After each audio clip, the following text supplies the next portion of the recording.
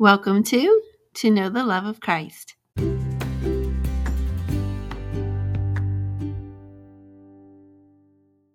Hello, and welcome back to Know the Love of Christ.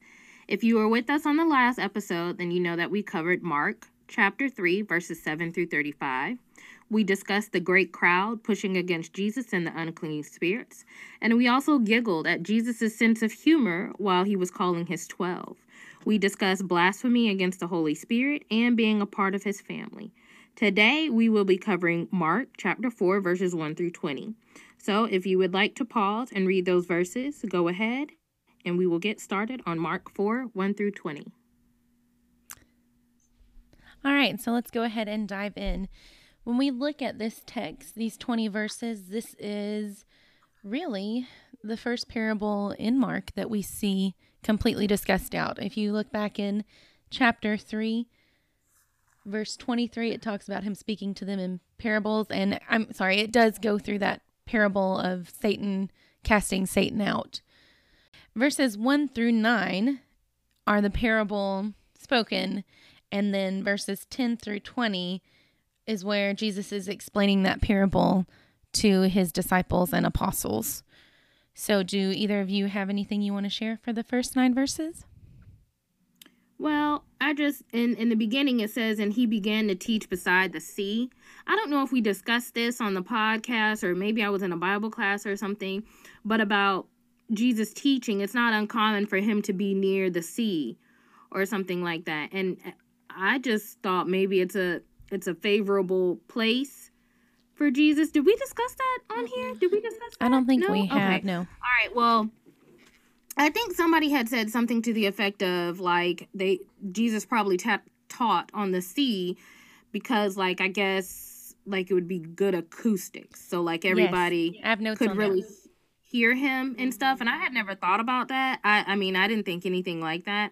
I just thought maybe he just likes teaching by the sea. But I've just kind of started, once that was made, I've just kind of started paying attention to the fact that, like, he's always, at a sea. And then I think about, like, obviously there's a bank, so he can be further out. People are able to see him better, and you can have a great crowd of people.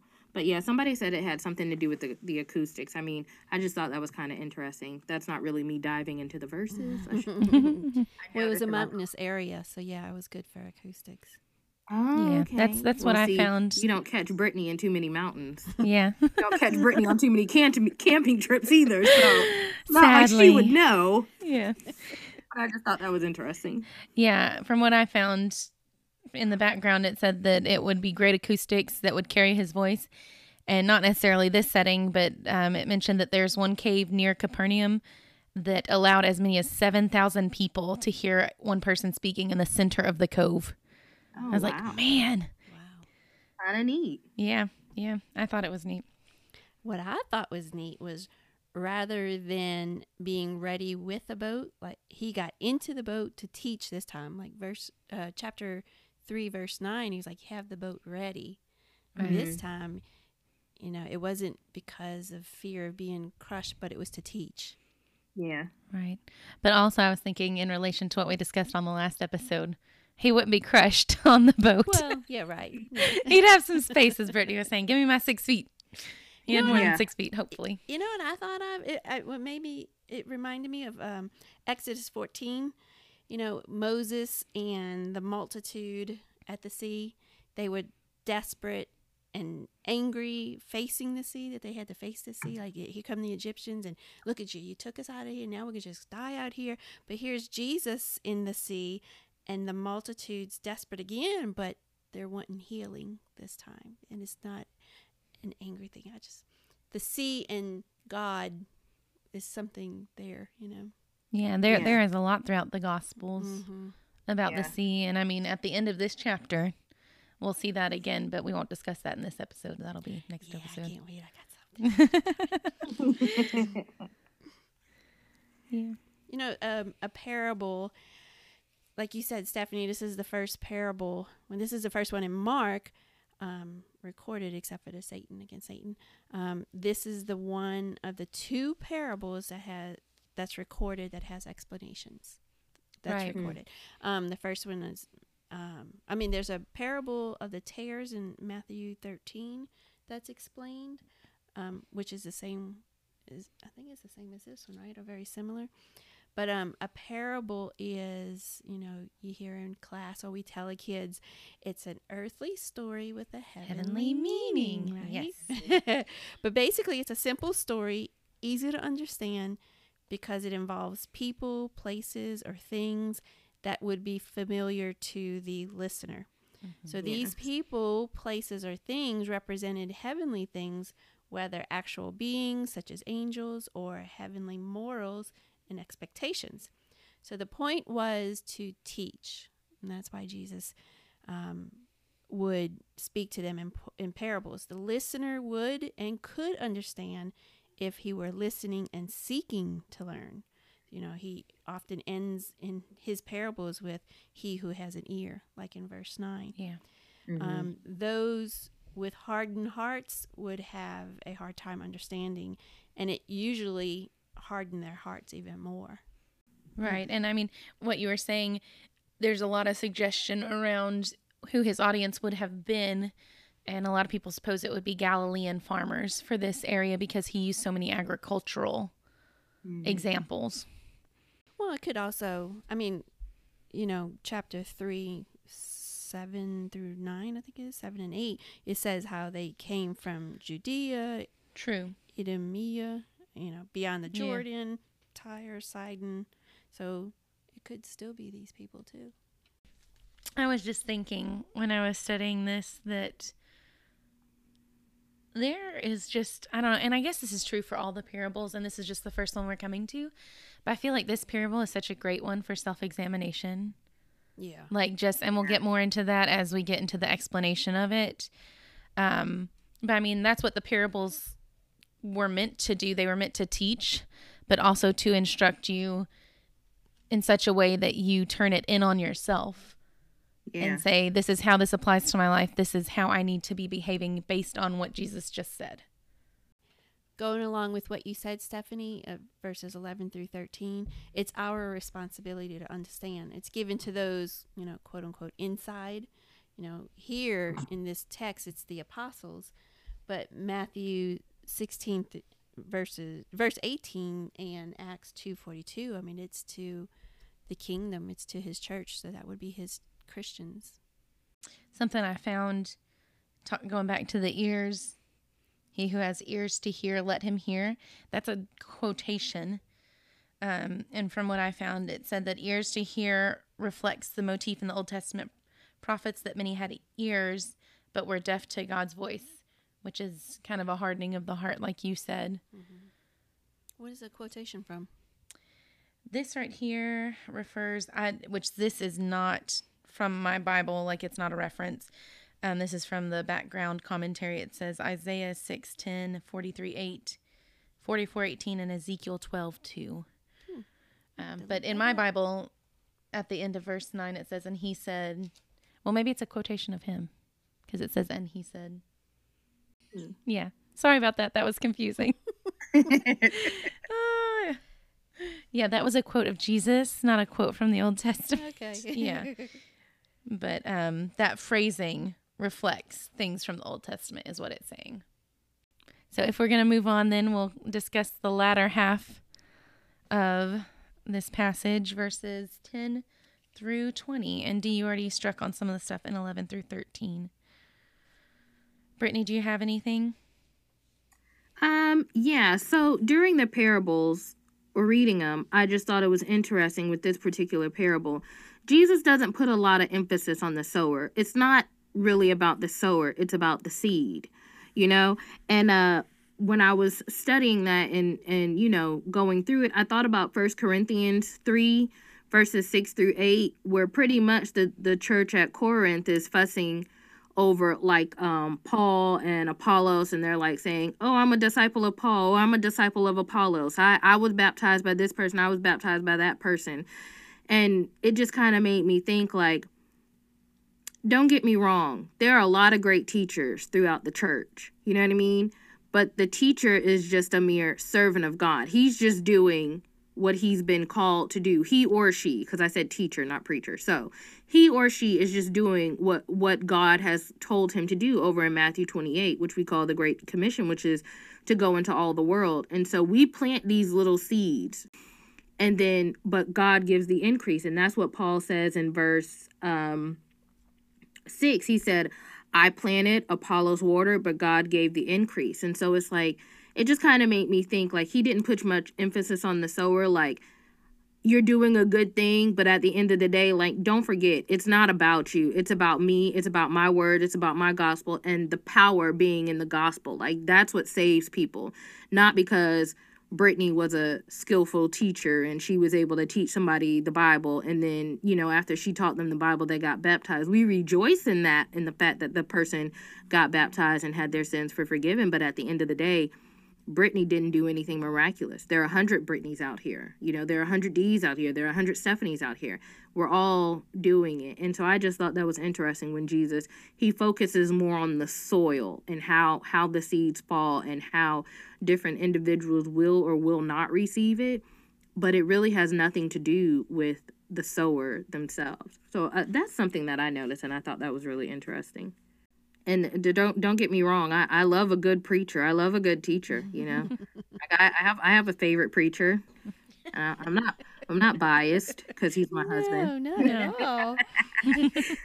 You know, but I'm just saying, like, you know, we can get impressed by those things, and there are things. I'm not saying that you can't be impressed, but I am also saying, you know, there's nothing special about them. It's okay to give a compliment and everything, but don't get so starstruck that you forget about the word and what the word does. Right. And along those lines, just as everyday people, like you said, teachers, we've got to make sure that Jesus is what's seen when people look at us and the teaching that we're doing, that it's not look at what I'm doing, it's look at what Jesus did, and this is why I'm telling you this. You know, we should stand in the shadow of the cross, not the other way around. All right, so moving on, verse 12, there is a quoting there of Isaiah 6, verses 9 through 10 by Jesus. And it said, you know, they may indeed see but not perceive, and may indeed hear but not understand, lest they should turn and be forgiven. Sometimes, you know, people take verses out of context, and I think people get really confused by this kind of passage where it's like, Jesus, you know, they didn't want them to turn and be forgiven. Mm-hmm. You know, and it's kind of like what Dee brought up earlier. People have hard hearts. You know, we look at the instance of Pharaoh, you know, back in the Old Testament, where he had a hard heart and God allowed it to be hardened even further. And God uses those same people, and the people that he's talking about right here are the people that will carry out God's will in crucifying Christ.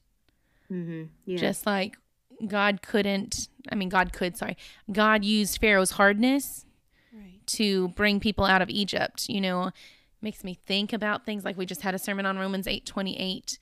You know, all things work together for good to them that are called according to his purpose, you know, and it doesn't mean that everything is great, but God can use bad things and bring them back about for the ultimate good of the world. And this right here that he's talking about is the best thing that's ever happened for humanity in all time and ever will. There will be nothing that comes close to this. And he uses their hardness of heart in order that we might be saved. But look what Jesus says in verse 11, prior to quoting Isaiah. He says, to you it has been given to know the mystery of the kingdom of God, but to those who are outside, all things come in parables. You know, in Ephesians 3, we studied that last season. Paul talks about the kingdom, about the mystery, about the mystery revealed, and that would be the kingdom to come because of Jesus' death, burial, and resurrection. So he's saying to you, he's telling the 12, to you it's been given to know the mystery, because he's going to give them the keys to the kingdom. So you're going to know what this is all about. So to those outside, they're not yet in the kingdom. It's spoken in parables. So those who are truly, the multitude coming after him, the ones that really are coming in faith, believe that he is the Son of God, even though this is pretty early on, some of them believe something, that they're coming to him wanting to be healed, wanting to be forgiven. You know, we studied earlier about the paralytic coming through the roof. So those who want to know, who are seeking him diligently, will understand these parables. You know, so he's quoting from the Old Testament, bringing them back, saying, you know, hey, seeing that they may see and not perceive, and hearing that they may hear and not understand, lest they should turn. So he wants to forgive them. So he's, you know, if they're seeking, they're going to know what this is all about. Right. And that's what it says. I mean, and the parables of Jesus were going to make sense to the people that were pursuing the truth, that actually put in the work to find out what it meant. It wasn't going to make sense to people that are just standing there. And that who have applies hard today, very true. It does apply today to the Word of God. Yeah. You know. And he is the Word. Yes, he is. I just love, I don't know, I guess because it is explained, like you said, that not all of them are explained. And so I love the way that it goes into depth on this. And he's explaining it to the people closest to them, which, you know, verse 13, he says, do you not understand this parable? How are you going to understand all the parables if you don't understand this one? And so he explains that how, you know, the seed is the word. And then it goes ahead and breaks down the different soils and how the word is not absorbed, but what's the word I'm looking for? The word is taken by those soils or rejected by those soils. And when you look at verse 17, that applies right there specifically to his apostles and his disciples. When, you know, I wonder when it got to that, you know, if that is something that would have affected them personally, like in their minds, which that verse says, and they have no root in themselves, but endure for a while, then when tribulation or persecution rises on account of the word, immediately they fall away. You know, and these are the people that he chose. We talked about the purposes for which they were chosen in the last chapter. It said they were chosen to be with him and to go out and preach the word, and of course perform miracles as well. But I mean, for them, this would have been something very close to them, because as the church is established, the persecution just grows kind of in tandem with the growth of the church. The persecution, you see it, they're just neck and neck, I guess you would say. I was just, you know, about all the different soils. You know, you got the seed that falls by the wayside, the stony ground, and then you got the good ground and everything. And I was kind of thinking, you know, I like to believe that the word of God, like I'm the good ground. You know what I mean? Like I want. Yes. Yeah, I mean, you know, but I kind of wonder sometimes, like, I'm not a farmer by any means. I you know, I be trying to grow simple herbs and I kill them. So, but I was just kind of thinking, you know, the good ground, right? So it's the ground that receives the seed and brings forth an abundant harvest, you know? So they hear the word, they soak it up, they love it, they thrive on it, and then they go teach others, you know? And I would like to think that that's where I'm at in my life, you know? But then as I was reading, I kind of was wondering, do y'all ever feel like, yeah, I'm the good ground, but sometimes my ground might become stony, or my ground might be, you know, might end up being the seed that's fallen by the wayside. You know what I mean? Like, you feel like you're just kind of going through the motions, and sometimes things start happening out of habit, you know? So it's just like every Sunday morning, every Sunday night, and Wednesday, you know, by the grace of God, if I'm not sick, if my family is not sick or anything, you're going to always find us at the church building, right? But I do believe that there are times in my life, I'll speak for myself, in my life, where I feel like, yes, I know why I'm going to church, I know what I'm doing, but I just feel like I'm kind of just going through the motions, you know? And so I was just reading this and I was kind of thinking, I think for the most part, my ground is good ground. I think the seed fell on good ground, but I won't lie. I think there are days that I am the seed that fell on the stony ground, or I'm the seed that fell by the wayside. Does that make sense? Yes and no. I mean, we have our ebbs and flow throughout our Christian walk, but now I'm not a farmer, but I do garden. And, you know, I can have this great, luscious garden, and I'll go in and every day to go check on it. some days I'm like, wait, there's weeds here. You know, these weeds weren't here just yesterday, but here they are, full grown weeds. And so you have to pull them out. And then there's even times like if it rains a lot, it'll draw up, I guess you could say, rocks that were underneath the soil that I didn't know were there. So I don't know if it's so much that, because, you know, these are all individual seeds, individual soils, I guess you could say. And, you know, we know people of exactly these kinds of soils. You know, the only one I think, if I remember right, the only one here is that doesn't become fruitful, I guess you could say. Well, like Satan takes away the ones that are sown by the wayside, and then the ones by the thorns, they get choked and becomes unfruitful. So like the other two, you know, yeah, they stumble, like the one on stony ground, they stumble, but it's not like they can't grow. Right. So, but I guess my whole point is there are things in our good soil, in our good hearts, you know, the rocks that'll appear from the rain, or the weeds that grow up overnight and they almost choking a plant's life out of it. So that doesn't mean the soil's still not good. It's just things that need to be taken out. Yeah.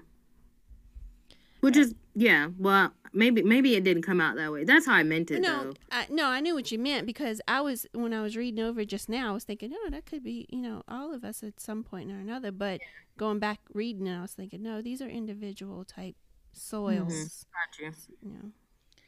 Right. And so I was also interested in soil. So like I did research on soil, like a total nerd, because I love to read. And I found a couple different things that I didn't know. One thing from soils.org. Soils change with age. Did y'all know that?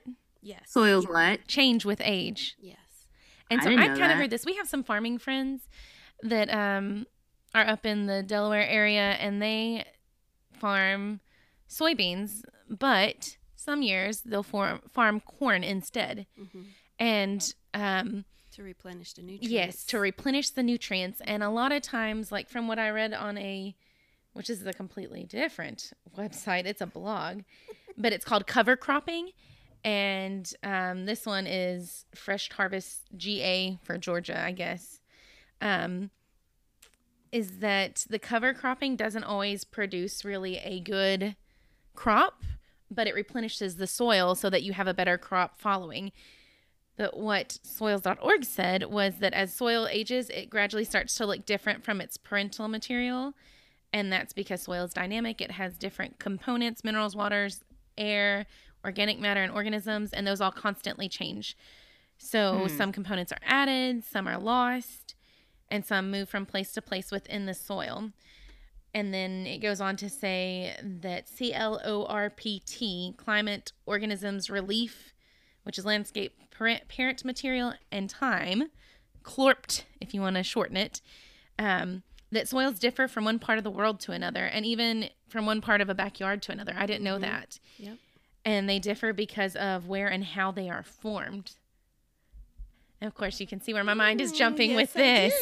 All of our soils are different. I mean, it says that in this parable, but I mean, if we want to apply that today, where and how we're formed, some of us are formed younger as Christians. Some of us are formed in adulthood. Some of us in our twilight years. And that is going to change the kind of soil, like our soils are going to differ because of that.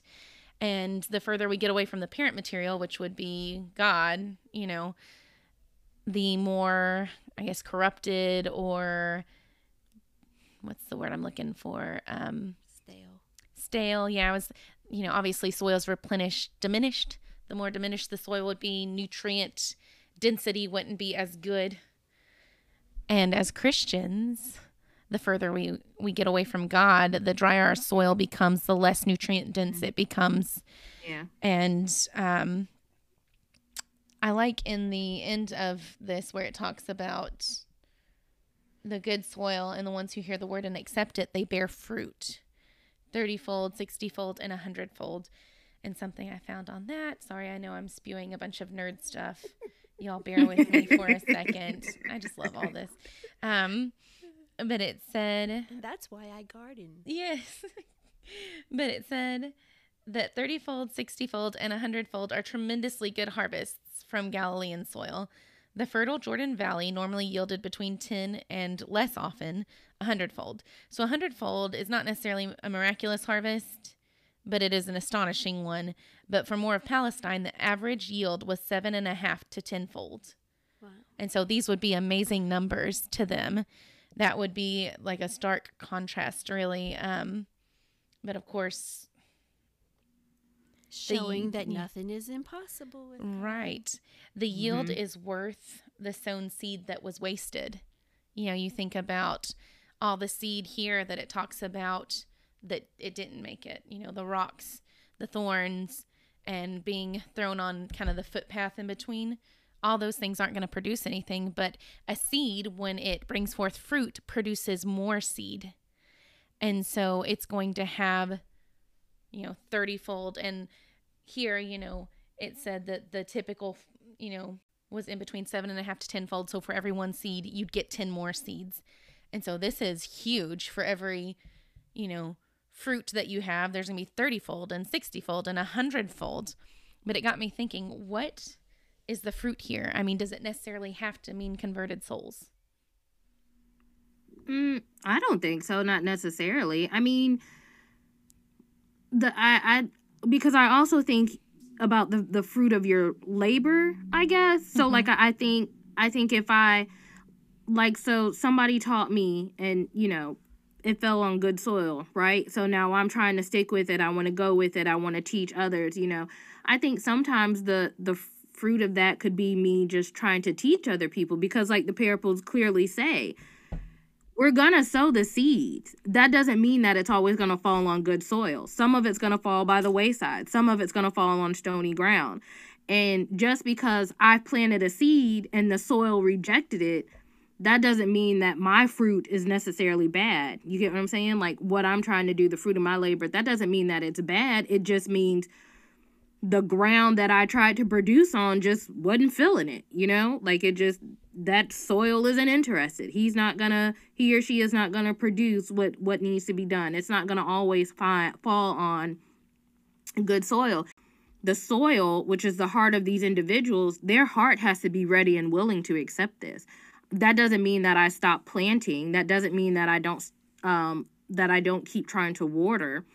But at some point, if my soil isn't going to yield the fruit, then I've got to move on, So I don't think the fruit here is necessarily resulting in baptisms, because that's not always the case. And that's just, there's no way on this side of life am I going to talk to every single person that I talk to is going to want to be baptized. I know that's not realistic. You get what I'm saying? But Right. Because that's reality, that doesn't stop me from wanting to continue to plant and to water those seeds. Right. I agree with that. I don't think that it's necessarily converted souls. No, because we got the fruit of the Spirit, which seems like the obvious answer, right? But, my soil is diminishing, so you may have to, replenish it with some love, replenish it with some peace, or, teach me to be a Titus 2 person, Right. So there is more than converted souls. Right. And I think, what I was talking about earlier with the soils and them taking a rest, just like the soil, we need rest. Sometimes we are going to be, we should always be scattering the seed, so to speak. But we need to know within the soil as well when it needs a rest. Like, am I trying to bring forth this amazing, which obviously we are trying to bring souls to Christ.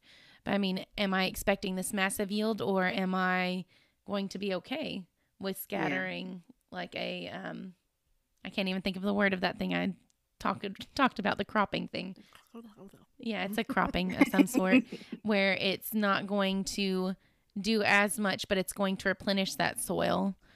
Sometimes, I think that's a tact thing. We have to be tactful with how we speak to people, how we plant the word in others' hearts. Don't overwater it.